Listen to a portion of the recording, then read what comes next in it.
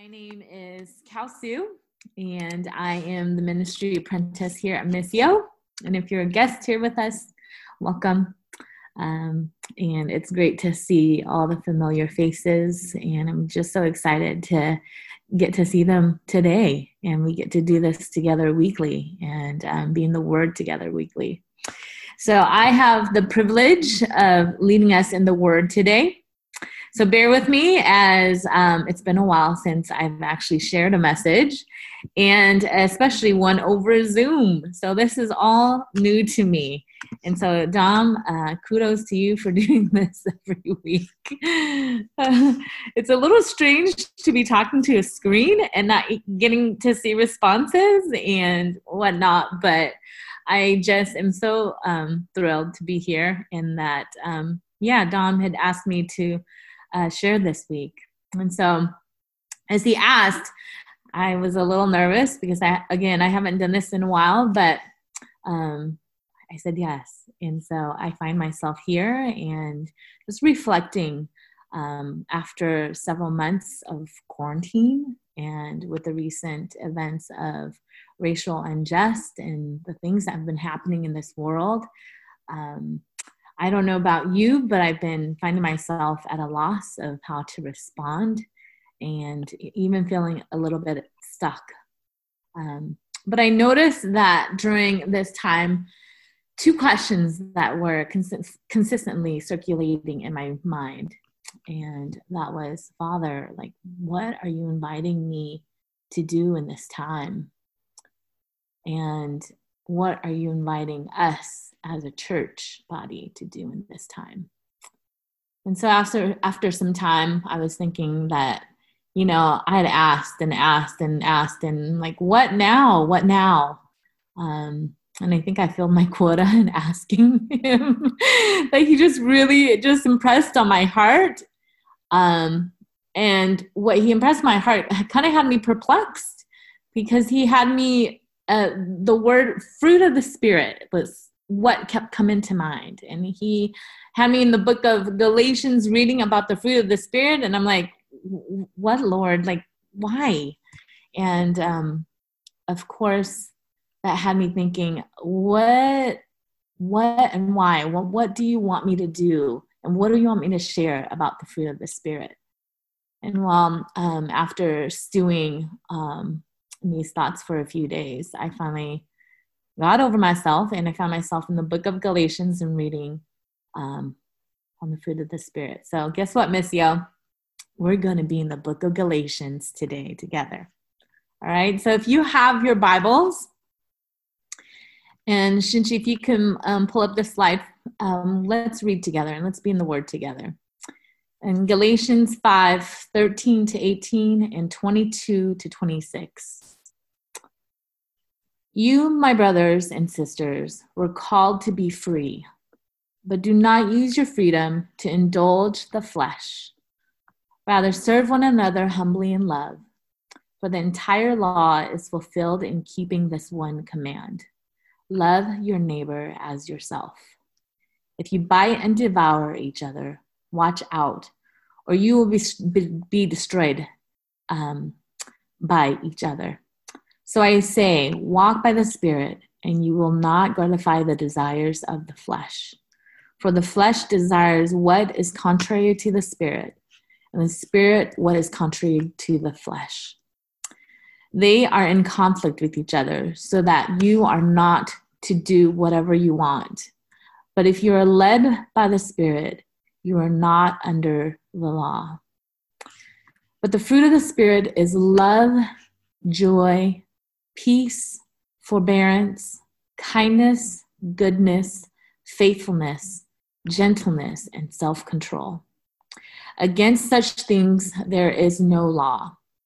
Those who belong to Christ Jesus have crucified the flesh with its passions and desires.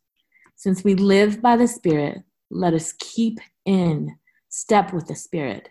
Let us not become conceited, provoking, and envying each other. Let's pray. Father God, I pray for your word to steep in our souls. you would soften our hearts, give us ears to hear, and to speak to us as we dig into your word together this morning. Amen. So as I started reading the fruit of the Spirit in Galatians, I wanted to get some context.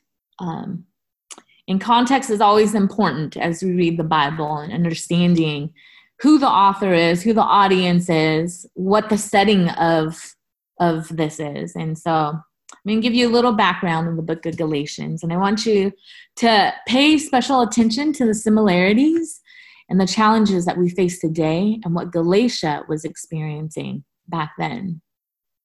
So the author is Apostle Paul, the apostle to the Gentiles, and the audience are the Galatians, several churches in the city of Galatia, to whom Paul was known and traveled during his missionary journeys, and actually one of the first missionary journeys that he took. So this book of Galatians was written about 48 AD.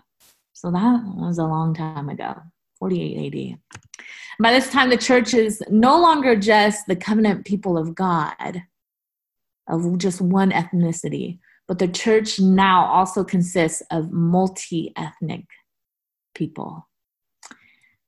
And the reason why the Apostle Paul wrote this book and wrote this letter was because he was frustrated. He was frustrated by the false teachings. He had gone. So imagine if you had gone and done all this work, and then somebody came behind you and undid all the work by telling false things and giving false teachings. This is what Apostle Paul was feeling, and this is his response and the letter to the churches. These teachings, the false teachings were stated that Christianity is Jewish in nature, and that the Gentiles could not become Christians if they don't adapt to Judaism, and especially in the practice of circumcision, eating kosher meals, and observing the Sabbath. And so let me tell you, after reading Galatians, and especially in chapter 5, Paul was not having it.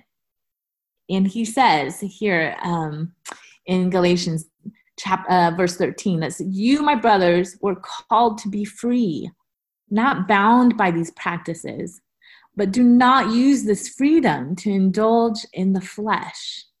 Rather, serve one another humbly in love. For the entire law is fulfilled in keeping this one command: love your neighbor as yourself. If you bite and devour each other, watch out, or you will be destroyed by each other. And I can't help but think about the current state of the world, the current state of our country, and how this rings so true of how we have been lacking in love for our neighbors and for each other. But what Paul's message to the church was that Jesus' death and his resurrection brought in the new covenant. And people don't have to become Jews or practice any outward ceremonies to be Christian. And to require the practices, or to require such practices in this is the denial of the gospel of Jesus Christ. They're saying that truly to be part of God's family is by grace and through faith alone. Let me repeat that. To be truly part of God's family is by God's grace and through faith alone, and not by keeping the law and not adding to it. And because we've been set free by Jesus and by his death and his resurrection, this freedom should not be used for our earthly desires, not as the way we perceive things, or not as the way we want things to happen in our lives. But we must live by the guidance of the power of the Holy Spirit that has been given to us. And what that equates to is trusting in Christ and trusting in the power of the Holy Spirit that produces in us love and produces in us faith. So I was thinking to myself, well, then how do I know I've been given the Holy Spirit? And that's naturally my thinking. And so as I was reading through the Word, I knew that as I'm doing my studies as well, a part of that was reading the book of John, where Jesus promises the Holy Spirit. And so if you have your Bibles, let's go to John 14, verse 15 to 31. It says, if you love me, keep my commands, and I will ask the Father, and he will give you another advocate to help you and be with you forever, the Holy Spirit, the Spirit of truth. And the world cannot accept him because it neither sees him nor knows him, but you know him, for he lives within you and will be in you. I will not leave you as orphans, and I will come to you. Before long, the world will not see me anymore, but you will see me, because I live in you and also will live, and you also will live. On that day, you will realize that I am in my Father, and you are in me, and I am in you.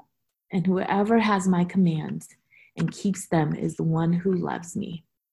The one who loves me will be loved by my Father, and I too will love them and show myself to them.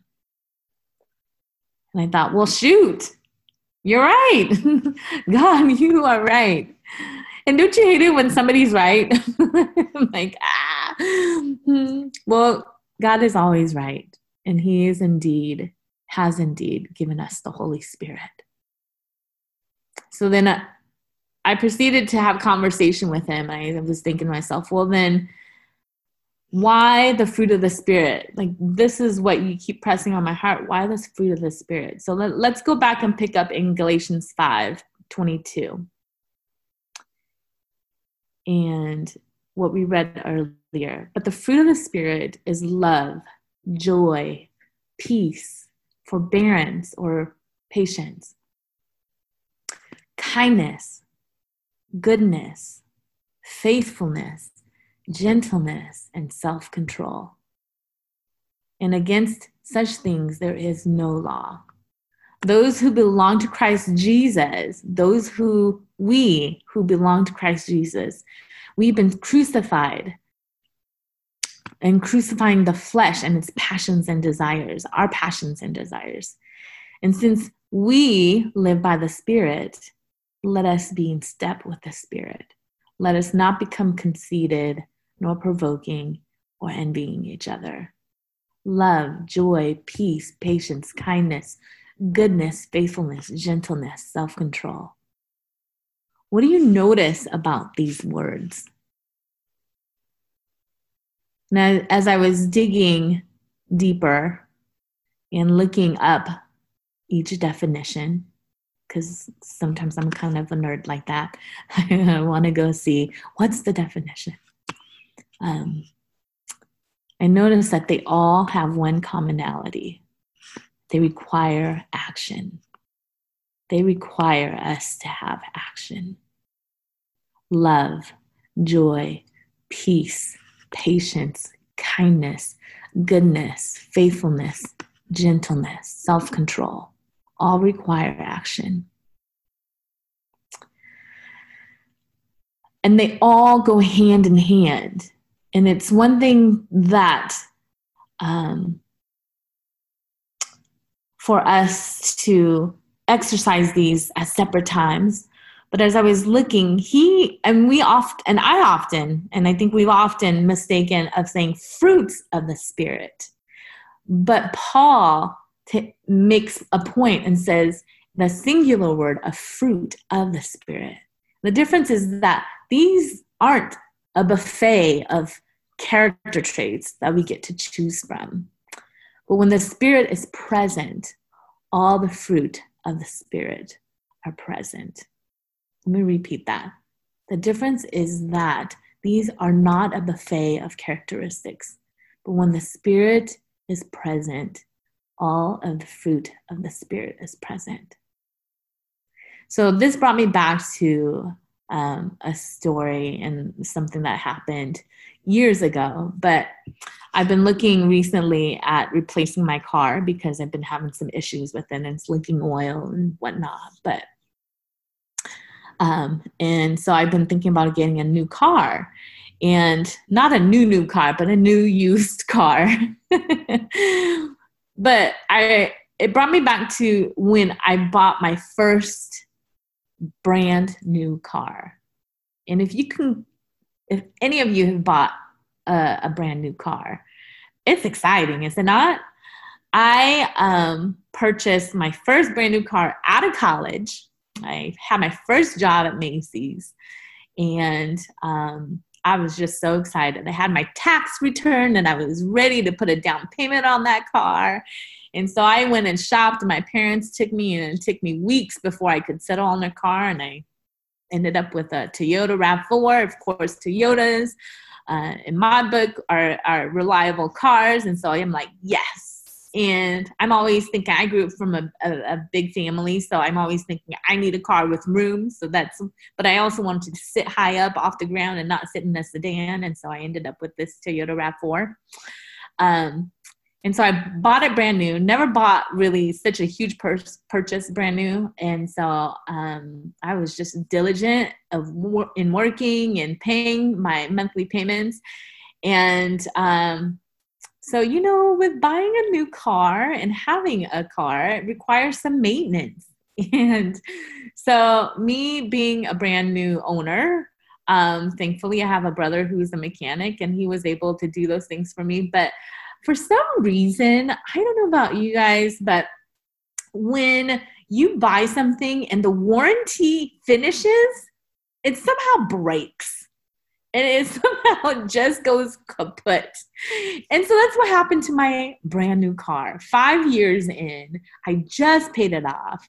My 5-year warranty had just finished, and my car broke.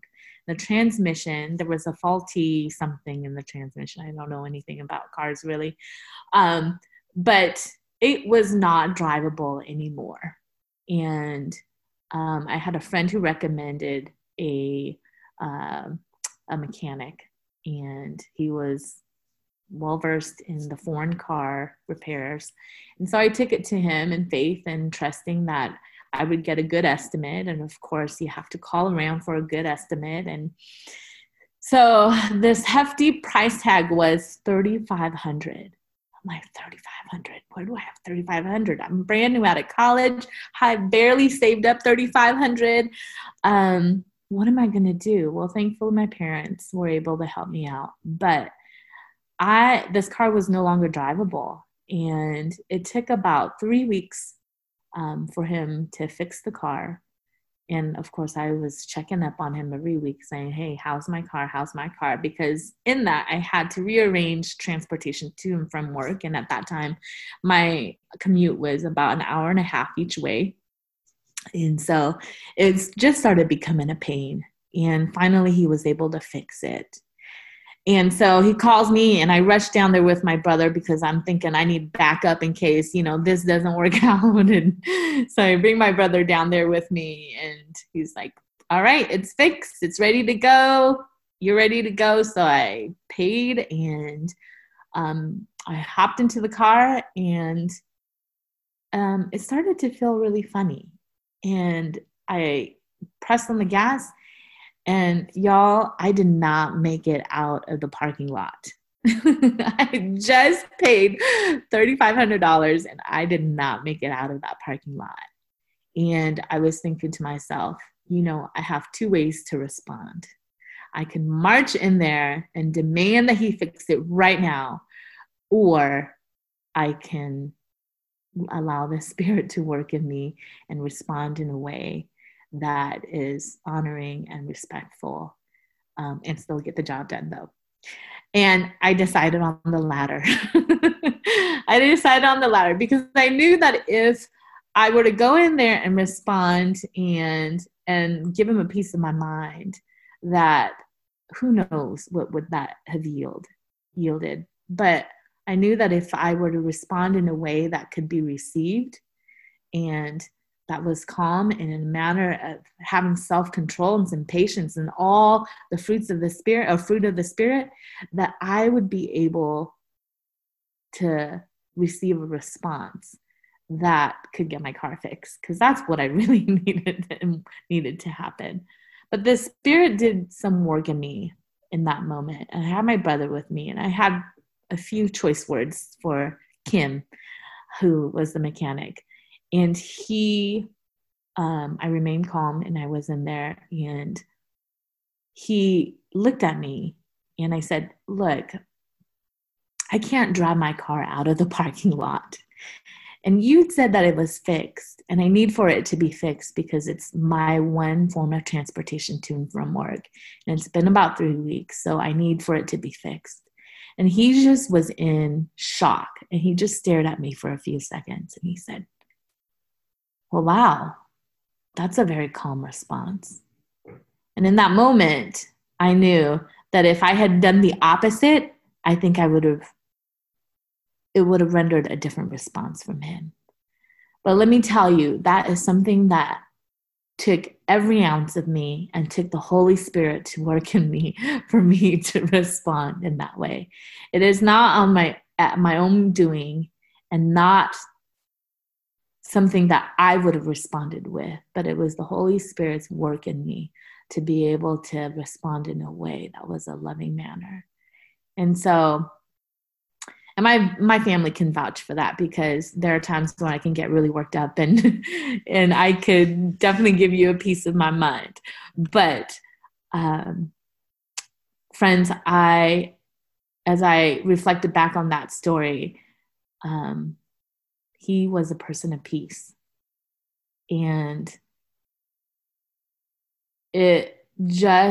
God brought me back to knowing that this world is full of people of peace, people whose life will change for the better because they know and are following Jesus. And so I wanted to share that story because we know that as followers of Christ, he's our answer. He's my answer. In my flesh, I wanted to lash out. In my flesh, I could have given him a piece of my mind so that I could get my car fixed. But in that moment, the Holy Spirit did some work in me. And trust me when I say I've had those many moments that have warranted just full dependence on the Holy Spirit. But when the Spirit is present, we then abide in an unchanging self of God. And our confidence, it grows by the consistency that we learn how to sow in God's glory. And so the fruit of the Spirit will yield transformation in our lives, not only in us, but in the people around us and the world in which we live. It will set us apart. It will set us apart from the world. Because the Father doesn't give. He doesn't give as the world gives. He's given us the Holy Spirit. He's the Holy Spirit that has produced this fruit of the Spirit in us.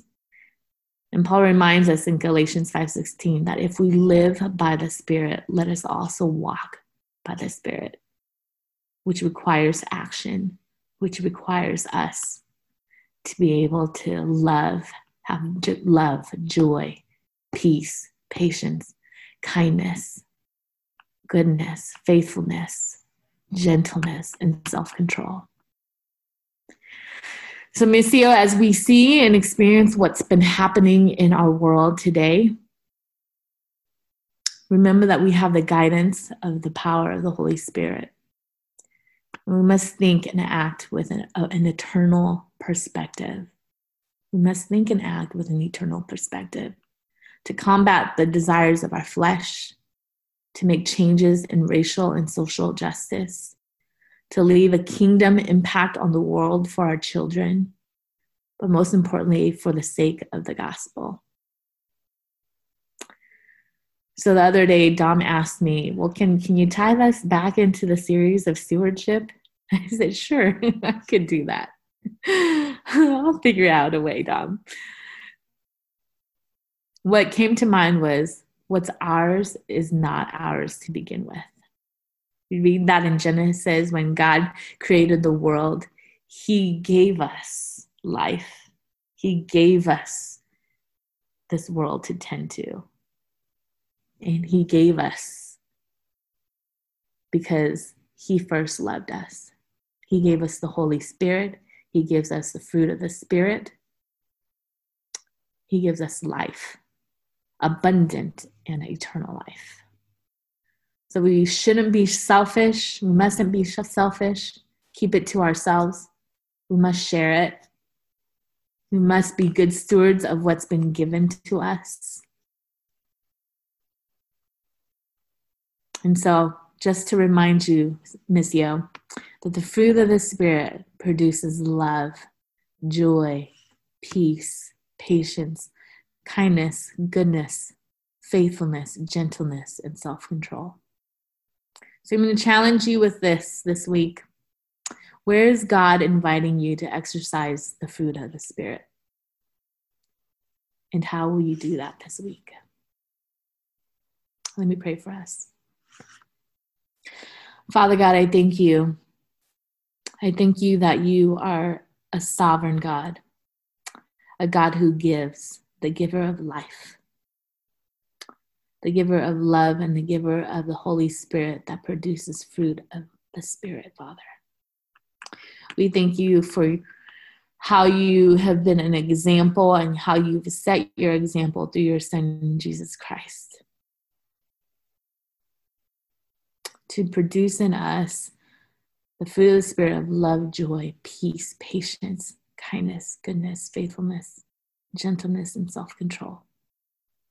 Lord, I pray for each individual here